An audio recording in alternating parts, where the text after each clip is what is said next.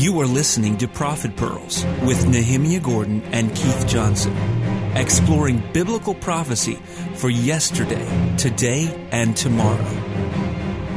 Shalom, this is Nehemiah Gordon and Keith Johnson coming to you recorded live from Jerusalem, the city of the prophets, the eternal capital of Israel, discussing biblical prophecy for yesterday, today, and tomorrow. I like that, Nehemiah. How do you say that again? The eternal city?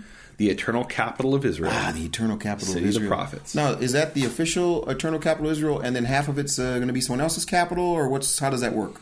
Is this? Can it be more than one cap? Can one city be a capital for two groups, or can there only be one? About that, I'm asking the question because it amazes me when in history we look back at the Berlin Wall. And universally, everybody looks upon that as this horrible thing that happened, this horrible persecution, this destruction of the national soul of Germany, which kind of deserved it. And then they want to turn around and do the same thing to Israel, the eternal capital of the people, of the Jewish people. Like, wait a minute. Why do you want to put the Berlin Wall down the center of Jerusalem? So would you do something? We've been talking about this. I've really been enjoying actually conversations we've been having when we're not here recording. And some of these are really really significant conversations. But in terms of the international community's thought that somehow Jerusalem can be split and it can be the capital for one and capital for... I mean, is that the idea that they think that you can have a capital part of... Jerusalem can be the capital of one group of people, and then another part can be the capital of other people. I mean, is that what they're saying? That's what I want to know.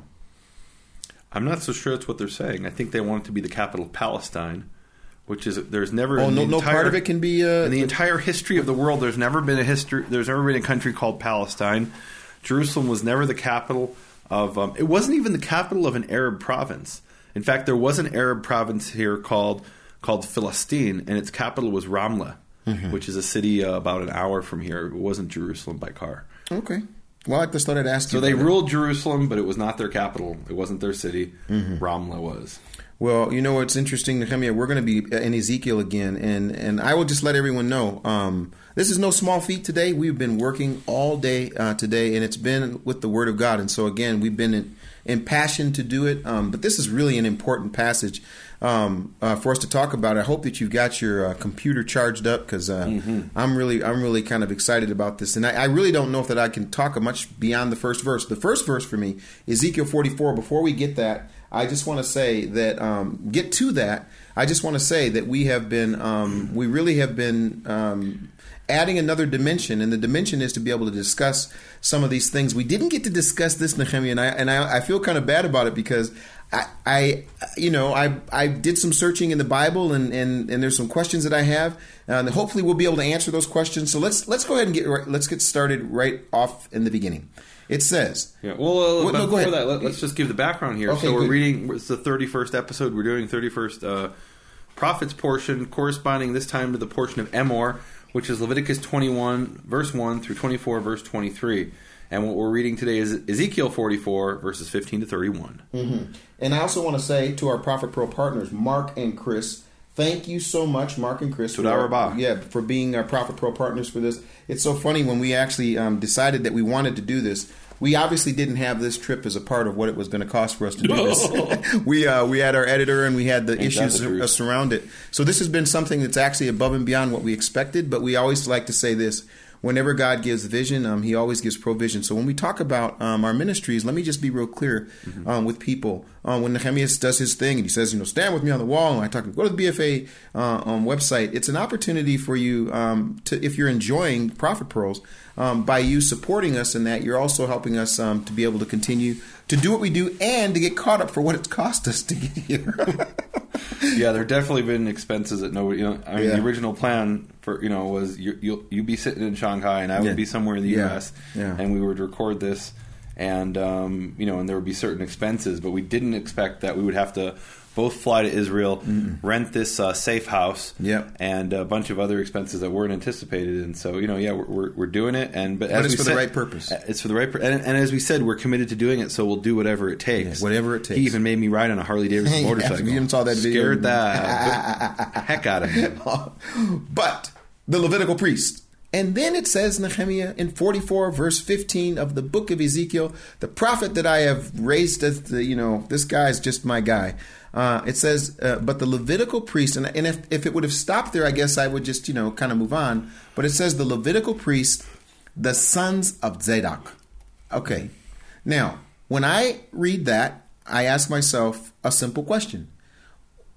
Why do we have the definition of the sons, and specifically in this situation, how can I do this unless I take a look and say, who is this person? Who are the sons of Zadok? Yeah, well, let's read the verse, then we'll talk about that. And then, who kept charge of my sanctuary when the sons of Israel went astray from me, shall come near to me to minister to me, and they shall stand before me to offer me the fat and the blood, declares Yehovah, the Lord God, it says in English. And I would challenge you to say something. There's not another verse in the entire Tanakh that has me as many times as it's here. In the English, it's really interesting. I don't know. But it was interesting. They capitalize me and my. So I want to read it real quick. But the Levitical priest, charge of my sanctuary, when the sons of Israel went astray from me, shall come near to me to minister to me. They shall stand before me to offer me the fat and the blood, declares the Lord God. 6 times in one verse. I don't know. We've got to. I don't know if we can check it. It won't be something we check now because that really is a little complicated. Amazing. Yeah. But yeah, we've got 6 me's and that's interesting. And me's or my's. Yeah. Me's or my's or. Anyway, but again, so, the sons of Zadok, and I don't know. Tzadok is what it. B'nai Tzadok. Yeah, B'nai Tzadok. And I want to do something if I can, if it would be all right. I usually ask you, what's the word of the week. I want to say what the word of the week is today. Sure. I want to explain it because it caused me to kind of do a little bit of, if I could say, a little bit of checking myself. And so many times people talk about this 3-letter root, which is Tzadik, Dalet, Kof. Now, that's the 3-letter root of a word, which is tzadok. Now, it's a noun, and we're talking about a person. It's a proper noun.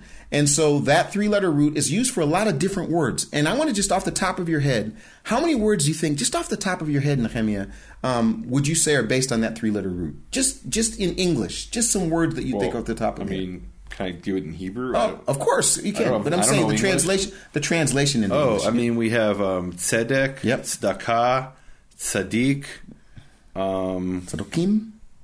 Tzadokim is not in the Tanakh. Okay. But we have the name Tzadok. We have the king Zedekiah, Tzidkiyahu. Yep.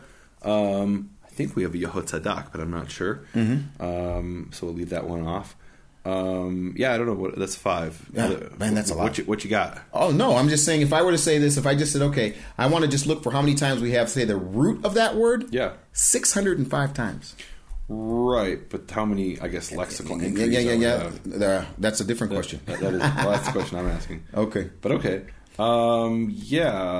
So, okay. Yeah. But I would say this: when I'm looking at this, and I'm asking, okay, so who is this person, and where do we see this person at? Mm-hmm. The thing that was kind of interesting to me is that I went and asked myself, where do we see this person operating? The name, that specific name, operating as a priest, and there's a really big gap between the last time that we see this name, and then by the time we get to Ezekiel. Right. And I don't know what you thought about that. I mean, it was helpful for me just to go back and take a look. And I bet you even have it here. The list. Are you ready with your list? I'm ready to talk about who Tzadok was, or awesome. Zadok. Yes. So first of all, Zadok, he was the high priest at the time of Solomon in the first temple. Mm-hmm. He's the first high priest in the first temple. Mm-hmm. And Zadok had been alongside in Samuel this guy named Eviatar during the time of David, but Eviatar rebelled by backing Adoniyahu. I think we read that section. Yep. Eviatar was banished from the priesthood and sent to Anatot in fulfillment of Samuel's prophecy about Eli. We did talk about in that. 1 Samuel 3:11 to 14. And then it was applied to Eli's descendant Eviatar in 1 Kings 2:27. And of course, Jeremiah is a descendant of Eviatar because he also came from Anatot. So Zadok basically is this priest from the high temple, and all the high priests who come after Zadok are descendants of Zadok. So when we hear about B'nai Tzadok, the sons of Tzadok, we're talking about these descendants of the line of the high priest. Now, maybe not every B'nai Tzadok is a high priest, but they're descended from this first high priest. And that'll actually be really important as we read the passage, that we're dealing with this family of the high priests. Now, at what... The other question... Did you have... Go ahead. Well, so the question I ask in verse 15 is he's referring to this historical event. And in the Hebrew, it's not entirely clear if it happened or didn't happen. because we have this idea in Hebrew of what we call the prophetic past. Yes. Sometimes you'll say something in the past tense which hasn't happened yet because it's going to happen imminently. It's definitely going to happen. It's a certainty it's going to happen. And in fact, we encountered that this past week. I don't know if you remember. We were going to return the rental car that we had for a few days. And I went in to return it, and they've got to do this thing where they check over the rental car. Something they don't do in America. I don't know why. But in Israel, they're very fastidious about checking for scratches. And so the guy was on the phone, and he turns to me and he says, "Ani kvar ba," which literally means "I have already come." Yeah. And I remember talking about that. And you said to me, and you said, "What did he say?" And I said, he said he has already come. And it was prophetic past, meaning the guy's still sitting there on the phone. He's not there. What do you mean you've already come? I'm waiting. I'm sitting here waiting. And but what he means is I'm definitely going to come. It's imminent. I'm for sure going to come. He might have been lying, but that's what he meant. And that's actually a modern day example of this concept in Hebrew, the prophetic past. And by the way, before you go any further, Nehemiah, just as a matter of a little bit of housekeeping here. So you say you had the car for a few days. Now I've actually only been in that car with you for one day, and since then you've had me on the bus. Yeah. So we don't have that car anymore, and we're taking a bus back and forth for 6 shekels. This is a classy operation. He's got me in the basement, folks, and I'm taking a bus. I'm sick, and you've got me on the bus. What happened to the car? We couldn't afford to keep the car. I couldn't afford to have it returned. We weren't expecting to come here. Yeah. Right. Go ahead. Anyway, so the question is this something that happened already? But in other words, Ezekiel, when you say something that happened, you're speaking of which aspect? So here's the point. Ezekiel is writing this or preaching this, and then it's written down sometime in the 500s BCE. If it's the 590s or 580s, I don't know. We can look at the passage, but it's sometime in the 500s BCE. Did this already take place by the time Ezekiel comes along, or is he saying this is going to happen? And then when it happens, there'll be this group of people who are loyal to me, so I will then... when you say this, you mean this first verse, this idea of them doing these this? Levitical priests who, here's the thing, who guarded my treasure, the treasure of my sanctuary, when the children of Israel went astray from me. Well, when did they guard the treasure or the ritual of the sanctuary? When did they keep the sanctuary? When the children of Israel went astray? Was that in the time of King Manasseh? Was it in the time of King Josiah? Yeah. Or was this something that happened in a later period of history? And I can tell you my view of it, but the real answer is we don't know. It's really not clear. He may be referring to something that in his time it was already a fact that the rest of the Israelites had gone astray, except this one family of high priests. I see. And because that family of high priests was loyal, in the future they'll be chosen to be the priests in the temple once again, and they'll have the special status. Or maybe this is something that he knew would happen in the future at a time when the Israelites would go astray. And because of that, in the final temple, because that's what we're dealing with here in Ezekiel 40 to 48, important piece of information, by the way. In this final third temple, they will then be the family of high priests because they were loyal in this other period of history, which hadn't happened yet in the time of Ezekiel. And maybe it doesn't even happen today. In other words, maybe we're going to have a situation where there's a future temple built and all of Israel will go astray after something, maybe after some false Messiah, I don't know, and or some false one world government or something. And there'll be this one family of high priests who will be loyal to the creator of the universe in keeping the sanctuary. And because of that, in the final temple, or in the final period of the temple, they will then be the priests. In other words, it's not entirely clear from this passage. I always just say, it just seems, and again, I appreciate the fact you're saying it's not entirely clear. It's just that from all the things that we've read and different situations where we've seen, and especially when you read through Kings and you hear about the kings doing this, and then the remnant of people that will either continue to do what is right or won't bow their knee or whatever, it's hard for me not to think that this isn't the past. But again, I can't tell you exactly where that would be. I couldn't give you a specific example that says that definitely when the people went astray, the priests continued to. So can I make a suggestion? Yes. Okay. So, and look, we don't know. Here's the bottom line. But there is something that I look at in history and I say, wait a minute, this sounds awfully like it. And specifically, there was a group in Second Temple times called the Sadducees. Now, I'm not talking about the Sadducees in the New Testament because those were actually a subgroup called the Bethusians or the Herodians in some sources.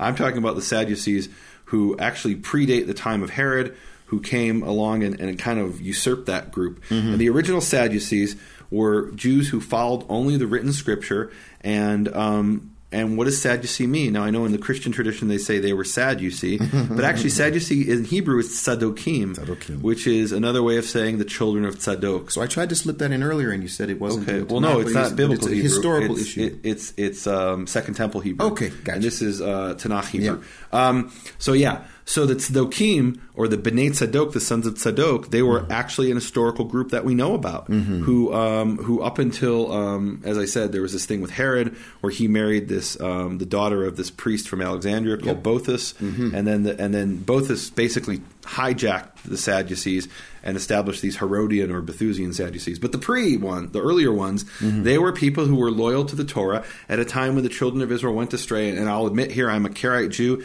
and if you want to say this is a Karaite bias, I completely accept it. But I would say the other way around, I'm a Karaite because of this, not because I'm a Karaite, I say this. And that's that. How did the Israelites go astray? What's he talking about? Well, this is exactly the time when we have the rise of the rabbis. The rabbis show up around 150 BC and start to gradually get a greater and greater stranglehold over the Jewish people. And by around 30 BC, you have the house of Shammai and the house of Hillel, who are these two dominant Pharisee groups. And at this time, you have exactly what he talks about here. You have these Levitical priests, sons of Tzadok, who keep the sanctuary when the children of Israel are going astray from me after the rabbis. That's my Karaite reading of this verse, and I'm sticking with it. Okay, so be it. But here's what it says that they will do, or did. Yeah. They shall enter my sanctuary, and they shall come near to my table to minister to me and keep my charge. And I mean, it's hard for you when I read that. I just think about what was going on in a really practical way. What kind of work they did. Now you said that you won a few sessions ago. You said you won the contest in school about all the different things that happened. When you read that verse, do you think about what exactly they did? What is obviously talking about coming near to my table to minister. Well, verse 16 is that's clearly in the future, meaning because they were loyal at some point in history, whether it was before Ezekiel or after Ezekiel. Because those were the ones who were loyal, this is what they will do. They will come into my sanctuary, and they will come close. They will approach my table to serve me, and they will keep my charge or my treasure. In other words, they're going to be the ones who serve in the temple because they were loyal at that point in history. Yeah. So then, now this is where I was just asking more of a practical question. Yeah. And then actually, I think we can. Did we talk about what the parallel was here? What the Torah? Yeah, it's the portion of Emor, and we're going to. Oh boy, are we going to talk about it? Exactly. because we can't read this passage without reading the passages in Leviticus that are parallel to it. Particularly these chapters in 21 through 24, but other passages as well. We'll talk about that as we read through it. Okay. So it says here, it shall be that when they enter at the gates of the inner court, they shall be clothed, and what says here, linen garments, and wool shall not be on them while they are ministering in the gates of the inner court and in the house. Okay. So here is the first contradiction that we have. And this is a famous passage. This entire section is famous in Jewish tradition because it appears over and over to be contradicting Leviticus. And we'll talk about some of the instances. I want to read you a passage from the Talmud, the Tractate of Sabbath, 13b. It says, Rav Yehuda said in the name of Rav, surely remember that man for good, Hananiah the son of Hezekiah is his name. For without him, the book of Ezekiel would have been banned. And the word there is ganaz, and it means to be put in a geniza. It means to be stuck in the room where nobody can read it. Right. So the rabbis would have banned the book of Ezekiel were it not for this one rabbi, Hananiah, son of Hezekiah. And they go on, for its words contradict the words of the Torah. What did the rabbi do? They brought up 300 garabs of oil for him, and he sat in his upper room and explained them away. In other words, he interpreted them contrary to the language and context to force them to fit the Torah. When you say them, when you said somebody brought him lots of oil. Remember, they didn't have electricity. Right. He stayed up day and night until he figured out how to explain. He figured it out. He figured out how to fit Ezekiel to fit what it says in the Torah. Because to him, there was these contradictions. And this is an important point. You'll go to these websites and they'll be called like contradictions in Scripture, and they'll be tearing down Scripture, ripping it apart. And here's how I look at it. There's apparent or real contradictions in Scripture are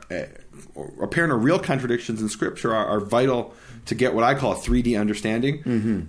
Focusing on the contradictions without trying to explain them results in a fuzzy picture. And I had this experience recently where I went to see a movie. This might be controversial because don't tell me you're gonna. No, it wasn't Harry Potter. It was The Hobbit, the latest Hobbit movie. Is that pagan? Okay, go ahead. No, there was definitely some magic going on in there. But I went with my nephew and my brother-in-law who wears a kippah, an Orthodox Jew. Anyway, I went to see The Hobbit, and they didn't tell me it was going to be a 3D movie. And so I'm wearing my glasses instead of my contact lenses, and I'm trying to force those 3D glasses over my regular glasses, and they didn't really fit because I got a really big head.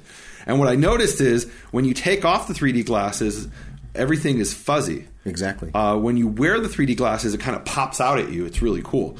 And here's how I look at it. So if you take off the glasses, that's like focusing on the details of two halves of a contradiction in Scripture, of something that appears to be a contradiction, focusing on those two things.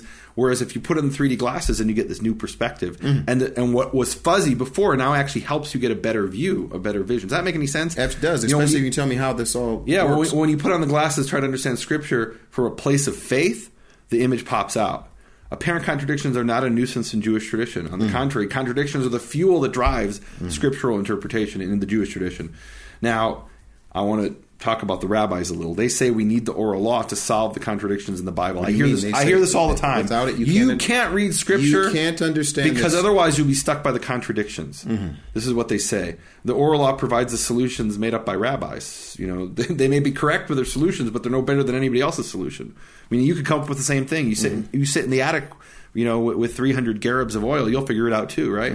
Now, the atheists claim that the contradictions undermine Scripture. For me, they give me a better understanding of Scripture, and they provide humility for me. Okay. Sometimes we need to have humility and accept the answer is I don't know.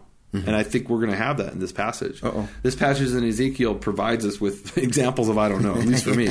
And I have electrical lights. I don't even need the garabs of oil. Meaning I could sit for days straight with coffee. My approach is always to look for an explanation based on interpretation of language, history, and context. That's number one. Scribal errors are the last resort.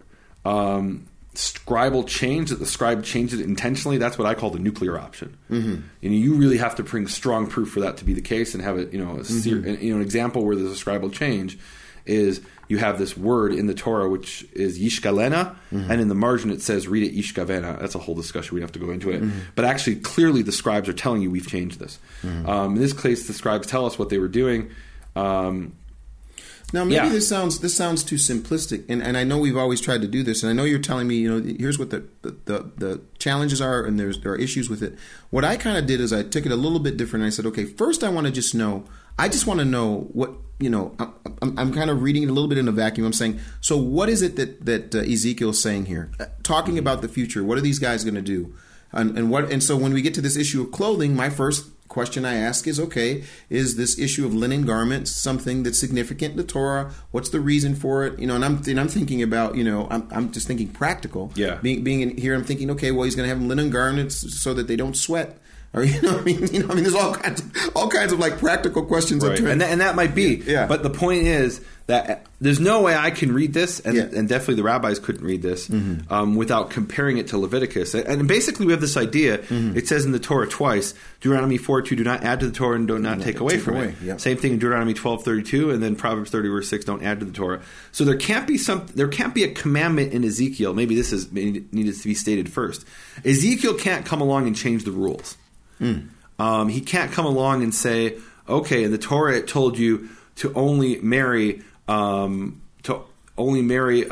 for a Kohen, not to marry a divorced woman or a prostitute, but he can marry a widow, and then come along and say, no, the Kohanim can't marry widows either. Can't do that. Okay. So and so we've got to deal with it. I want to preempt it, and that is exactly what happens. We'll see that. Okay. That's a huge problem. Now here, the first contradiction we came across is almost trivial, at least for me. What's the contradiction? Exodus 39 verse 1 says, and of the blue and purple and scarlet they made clothes of service to do service in the holy place, and made the holy garments for Aaron as Jehovah commanded Moses. What's the contradiction? Well, there is no contradiction, except in the oral law it says whenever it says blue, it means blue dyed wool. And so wait a minute. Blue dyed wool, according to the rabbis in the oral law, specifically tchelet, or is blue dye wool, according to them. And then Ezekiel 44:17, what we just read, says that it's to be made of linen, and it won't be wool. So that's a contradiction for the rabbis. To be honest, for me, that's not a contradiction. But then there's other things that are, clearly contradictions. Okay, so let's get to a clear contradiction. Tell me where we're at here. All right, let's read verse 18. Okay. Linen turbans shall be on their heads, and linen undergarments shall be on their loins, and they shall not gird themselves with anything which makes them, it says sweat, which makes them sweat. That's what it says. Mm-hmm. No sweaty clothes. I'm down with that. You're all right with that? Yeah, there's no problem with that. Let's go on. Okay. When they go into the outer court to the people, they shall put off their garments in which they have been ministering and lay them in the holy chambers. Then they shall put on other garments, so that they will not transmit holiness to the people with their garments. Yeah. I got nothing on that. You got nothing on that? No, I got nothing. What's going on? I thought that was kind of cool. I mean, basically there's something that inherent in what they're doing and what they're wearing. Well, there's something contagious about holiness. That's what it's saying. Yeah, I just thought that was kind of cool. Yeah. Also, they shall not shave their heads. Yet they shall not let their locks grow long. Well, this is your thing. I mean, you just got to talk about this. And they shall not trim the hair of their heads. Yeah. Yeah, so we've got to look here at Leviticus 21, verse 5. Can we read that? Yes, please. It says, they will not make a baldness on their head, and the corner of their beard they shall not shave, and in their flesh they shall not put cuts. They shall not cut cuts. So that's for the... And here's an important point in Leviticus. I'm sure we talked about this in the original Torah Pearls. There's two types of Kohanim. Mm-hmm. There's the Hedyot, the regular priest, and there's the Kohen Gadol, the high priest. Mm-hmm. And there are different laws, different commandments in Leviticus for the regular priest and the high priest. Yes. So Leviticus 21 verse 5 was the regular priest. Leviticus 21, whatever this verse is, a few verses later, is the high priest. I have the verse here. I didn't write down which verse it was. It says, and the high priest from his brother, upon whose head shall be poured the oil of anointing, and his hand will be filled to wear the garments. His head he will not make wild, and his clothes will not be kind of tattered, is the word yifom. Mm-hmm. So here's where the confusion is. In Leviticus 21, wild hair only applies to the high priest, not the regular priests. Mm-hmm. But in Ezekiel 44, it applies to the sons of Tzadok. Well, wait a minute. There's only one high priest. Mm-hmm. So these sons of Tzadok, they seem to be like a special in-between category. Mm-hmm. They're this like family of high priests. Like, what's that? Mm-hmm. And so that's where the confusion enters. And maybe this isn't the biggest contradiction in the world because, okay, whatever. But definitely at this point, people start definitely in the Jewish tradition to get really nervous. And where the problem really comes up is verse 22. Okay, so 21 says, nor shall any of the priests drink wine when they enter the inner court. And that's not a problem. Just read Leviticus chapter 10, verse 9. Yep. Then it says, this is the problem here. Okay. Also, they shall not shave their heads, yet they... 22. I'm sorry, 22. I'm sorry. Go look at 22. Yeah. And it says, and they shall not marry a widow or a divorced woman, but shall take virgins from the offspring of the house of Israel, or a widow who is the widow of a priest. What? That's what it says. So there's nothing like that. In Leviticus 21, it says about the regular priest, it says, a prostitute and a defiled woman they shall not take, and a woman who is divorced from her husband they shall not marry, for he is holy to his God. That's for so the regular priest is not allowed to marry a prostitute, a defiled woman, whatever that is. This is a whole discussion. And a divorced woman. He can marry a widow, the regular priest. Leviticus 21, let's see, it's verses 13 to 14. It says about the high priest, he shall take a woman who is a virgin, betulah, and then it says a widow, a divorced woman, a defiled woman who is a prostitute. These he shall not take, but only a betulah, a virgin from his people, he shall take as a wife. Mm-hmm. So this is kind of confusing. We've got these Bnei Tzadok, these sons of Tzadok, who are not allowed to marry. So first of all, the category of divorced woman, that's not a problem. Meaning, no Kohen's allowed to marry a divorced woman. Everyone agrees on that. There's no question, no difference between Ezekiel and Leviticus. But then it says these Bnei Tzadok can't marry a widow unless the widow is the widow of a Kohen. Mm-hmm. That is a completely So first of all, the widow, that applies to the high priest in Leviticus, not the regular priest. And now it's applying to all the sons of Tzadok. And this idea of a widow from a Kohen, where's that? Mm-hmm. I mean, you understand the problem here. This is why the guy went up into his attic with 300 garabs of oil. He said, wait, Ezekiel is contradicting Leviticus. And it's a problem, and I don't know the answers. I don't know. But this is definitely what we call an apparent contradiction. Mm-hmm. And there's probably lots of different solutions to it. To me, the question is more important than meaning being aware that there's this contradiction is more important than coming up with the different convoluted answers, quite frankly. Exactly. All right. Now, I want to talk. Can we talk about contradictions a little bit? Sure. One of the things I'll see is there's and people accuse me of this. They say, oh, Nehemiah, you're Jewish.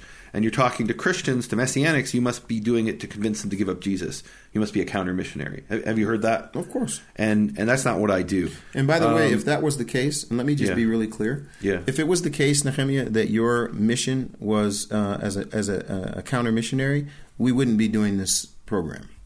You mean you wouldn't be doing a program with counter-missionary? I wouldn't be doing the program with you if that was what your focus was. Yeah. Because that's not for me. If I was a counter-missionary, I wouldn't be doing the program with you. What would be the point? Well, yeah, or you might.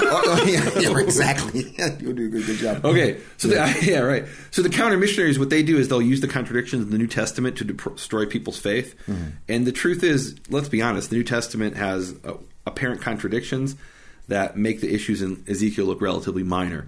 But to me, it's hypocritical to always look to solve the contradiction in your text. Mm-hmm. Meaning the rabbis, what they'll do is they'll say, when it comes to Tanakh, we've got to solve the contradictions. Mm-hmm. We got to explain them away. But when it comes to somebody else's text, we want to emphasize that contradiction to undermine their faith. Mm-hmm. Wait a minute. Isn't that hypocritical? Wow. It seems hypocritical to me. I don't know. What's your view on that? Well, no, I just think that's really interesting because, we wouldn't have had to address this. We could have just kind of said, hey, you know what, let's go and talk about what's going to happen in the third temple time. And this is what the deal is. It sounds, and this is the reason. And to be honest with you, that's an approach that's a whole lot easier than what you're talking about. It's certainly a lot more comfortable than what you're talking about. Because what you're talking about is that in this passage here, there are some things that clearly don't fit. Look, let me back up. Just like the rabbis wanted to take every copy of the book of Ezekiel and put them in the back room of the synagogue so nobody could read them.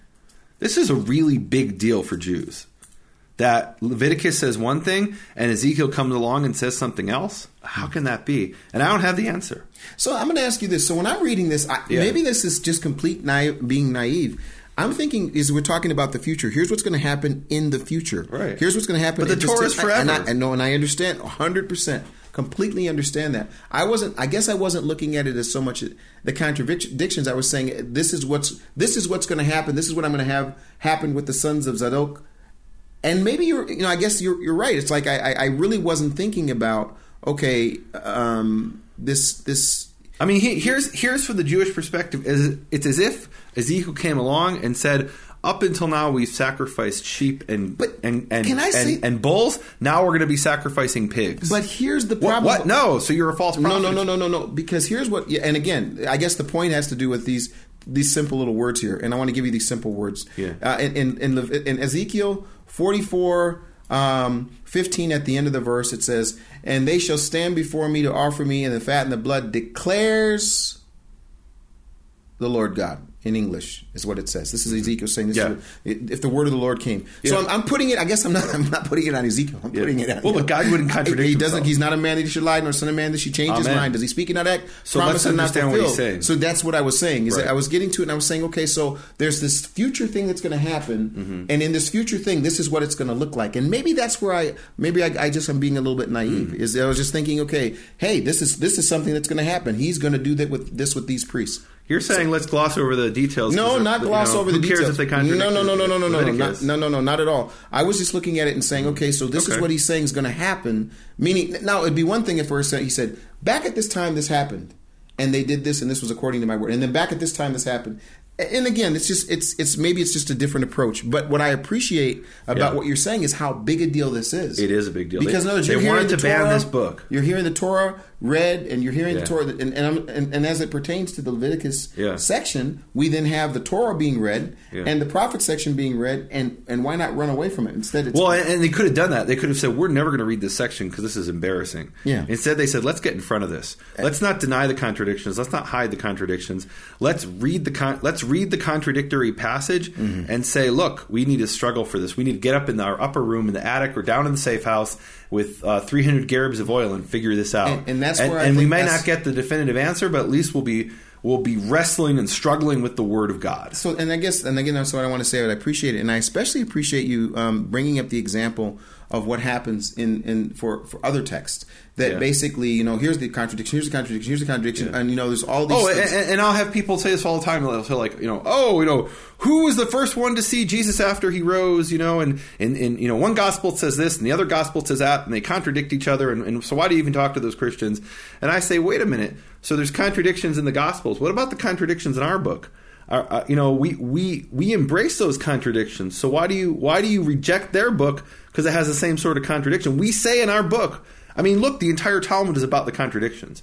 It is. They're the bread and butter of scriptural interpretation. They are. They're not some minor thing that we sweep under the rug. I mean, the Christians do that. But in the Jewish tradition, we embrace those contradictions because they give us a better understanding of Scripture. The image we have, or the description is, there's the thesis and the antithesis, and when you put them together, you have synthesis. And so the contradictions are actually vital. They give us this three-dimensional understanding.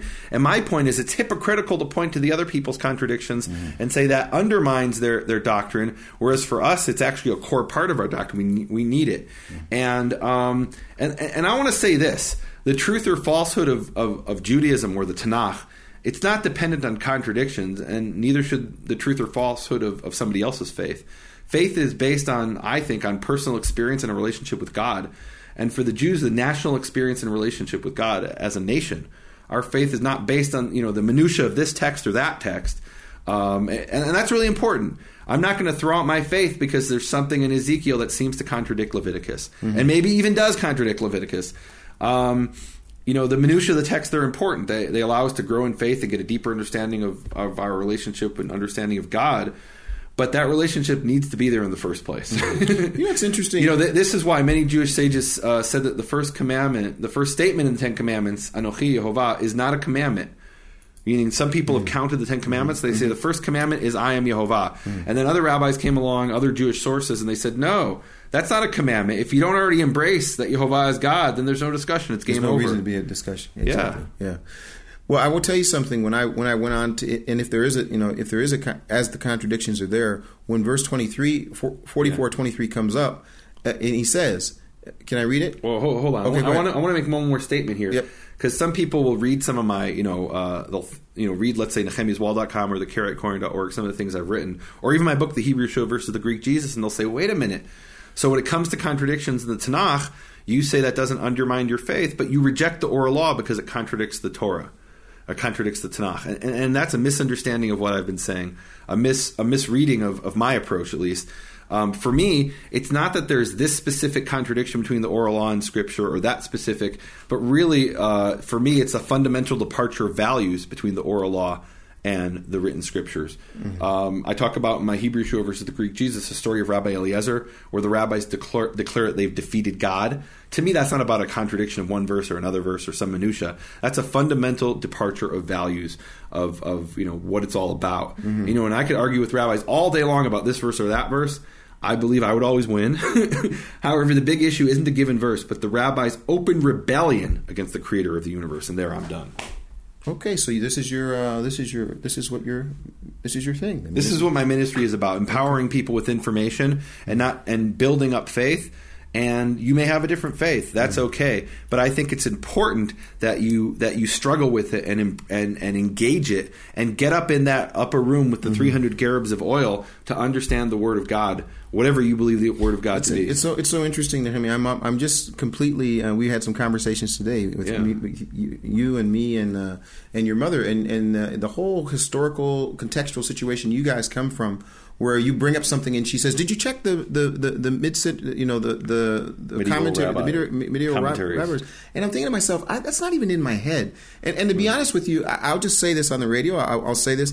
Sometimes I get a little nervous because you'll say, "And the rabbis and the rabbis and the," but this is it. This is your experience. This is where you come from. And so for me, I have to kind of take that in. But I've had a completely different experience. I haven't had the exposure to all of those sorts of issues in the oral law. There's some wonderful rabbis that I've met and that I know that I absolutely love them, and not because they have some hidden knowledge of some oral law or anything like that, more because of their devotion and their heart and who they are as people. So I don't have the same experience, but I have to tell you, you do cause me to slow down and to have to listen to what that experience is. And I'm sure that if I were to talk more about where I've come from and some of those places where there's been an abuse of authority, a misinterpretation of the Word of God, I can go on and on and on with all that, even in my own denomination. You might get a little nervous too, like, well, Keith, you're being so hard on him. But you said something to me. You said, I can, if it's my brother, I can beat up my brother. You just can't beat my brother up.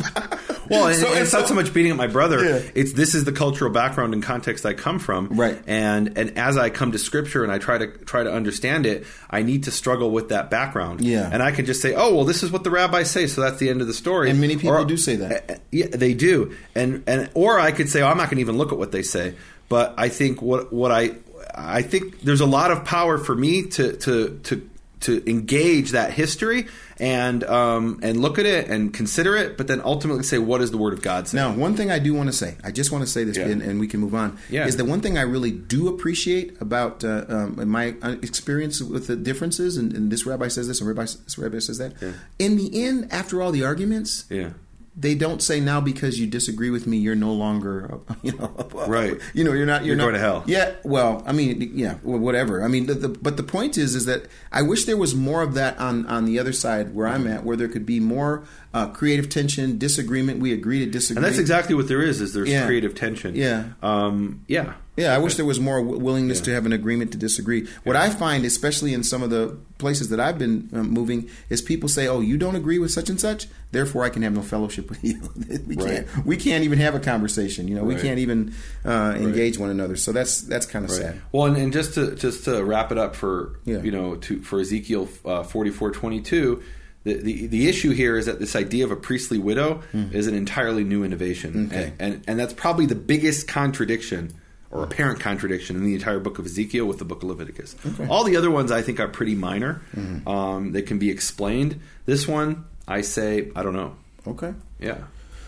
All right, now can I go to 23? Sure. Moreover, in fact, folks, we really do want, and again, we said this before, Nehemiah, we want people to read. We won't read every single a verse, but I do think this verse is sure really... seems like we are. This is a really important verse. It says, they shall teach my people, and I think in English they use the word the difference, but it just says, they shall teach my people between the holy and the profane, is what they use in English, and cause them to discern, he uses the word here, to discern between the unclean and the clean. And I think that if just that was something that was being done, I would be really encouraged. But I find that there's less and less of that.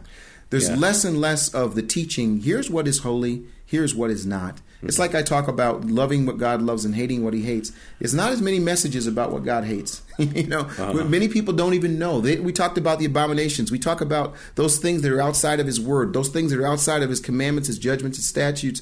And I have to say, many people that I interact with, many people, they don't even know. They don't even have a clue about those things. And that's why this is important to me, giving people a chance to at least know the difference. To understand that there's a difference between the holy and the profane, as it says here, and to discern between the unclean and the clean. Right. And by the way, the parallel here is, or what this is based on, is Deuteronomy 24, verse 8. And there it speaks about, it actually says, beware of the plague of leprosy, to do it, to guard it, and to do according to all that the Levitical priests teach you, as I commanded them, you shall diligently do. And it's really interesting because we have in both verses, both in Ezekiel 44:23 and Deuteronomy 24:8, we have this word yoru. They will teach. Maybe that should be the word of the week. Or you wanted the word of the week. No, I already did it. That was about Tzadok. Okay. Yeah. So yoru is yud vav resh vav, and it means literally they will teach. but it's from the same root as Torah. The root of the word Torah is actually, remember, every word has a 3-letter root. The root of the word Torah is Yud Resh He. Yes. Right. And interestingly, in the word Torah, the Yud is not visible. It's not there. And you might think, well, it is in Yoru, but not really. In fact, in the word Yoru, the Yud there is not the Yud of the root. It's the Yud of the word, of the prefix, which expresses they together with the suffix. So Yoru Yud Vav Resh He is they will teach, they will Torah. And there's a great verse that has this. It's one of our passages that we talk about all the time. It's Isaiah chapter 2. Let's see. Isaiah chapter 2, verse 3. And many nations shall go, and they shall say, let us go up to the mountain of Yehovah, to the house of the God of Jacob, v'yorenu midrachav. And he will yoreh, he will Torah us from his way. It's from the same root, Yud Resh He, Yoru. And there it's Yoreh, he will, they will. That's the word of the week. Amen. Well, I want to say this, Nehemiah, when I read, and again, this is another example of a verse that I just think is really important. They all are really important, but it says in a dispute, and I just think this is interesting. It says in a dispute they shall take their stand to judge. In 44:24, who will? These priests will actually not only minister before him, and serve him and be at the table and do all of these things, but they'll also, in this dispute, take their stand to judge. And I have to tell you that when I think about that, I think, wow, in integrity, wouldn't those be the people you would want to be the ones that would judge? Now, in our system, in the United States, of course, over here. No, listen, I'm over here. I'm actually in Israel. I'm in Israel. Do you even know how the judge? No, I don't. But let me tell you about it. Let me just tell you about what's interesting. I was hearing about it, by the way. In the United States, I would that we'd have righteous judges. That we'd have judges that would say, here's what the Word of God says. We understand it. We're teaching it, the profane and the holy and the profane. We're teaching people good and evil. And now it's time to address the dispute, and we address that dispute from the perspective of God's Word and God. I mean, can you imagine? I mean, and that's what the case is going to be. This is what we're going to have in the end time. So there's not going to be the kind of systems in the court systems now where all the politicians get involved and the finances get involved and who voted for who and whatever. I mean, I got to tell you, even over here in Israel, I was really shocked as I've been learning a little bit about the legal system here and the court system and how it works. It was really discouraging to me to hear some of the issues and some of the ways that it works. And yet I read this and I think, wow, what will it be like? When there's a dispute and you could have righteous judges that would stand up and judge. Well, to me, what's significant about this is reiterating Deuteronomy 17, verse 8 and on, where it talks about the exact same thing. When there's some kind of dispute, there's something you don't know, something you don't understand, you go to the Levitical priests who will be at the temple. And this is reiterating that and saying not only will it be at the Levitical priests, it will be specifically the Bnei Tzadok, the Sadducees, the sons of Zadok. I got to say something that's kind of hilarious. What's funny to me is how people will take some aspects of this and say, okay, so now we got to set up a new group of people that are going to be that, and they're going to be the judge and the we will call ourselves the sons of Zadok. Shall we continue? Why don't you tell me which the next verse is? Well, you decide the next verse. The next verse is verse 25. And let me just... how are we doing? Yeah, I mean, let's assign this as homework for people. Can we do that? Yes, let's do that. So Leviticus... Ezekiel 44, verse 25 speaks about going to the funeral of somebody who died. And the parallel for that is two passages. One is Leviticus 21, verses 1 to 3. And then again in Leviticus 21, verse 15. Verses 1 to 3 of Leviticus 21 are speaking about the regular priest, and verse 15 about the high priest. Please compare these in detail, and you'll see there are some issues here about whose funeral the regular priest can go to versus the high priest, and the sons of Zadok are kind of like, we got a somewhere kind of like this hybrid between high priest and regular Kohanim. Check it out for yourself.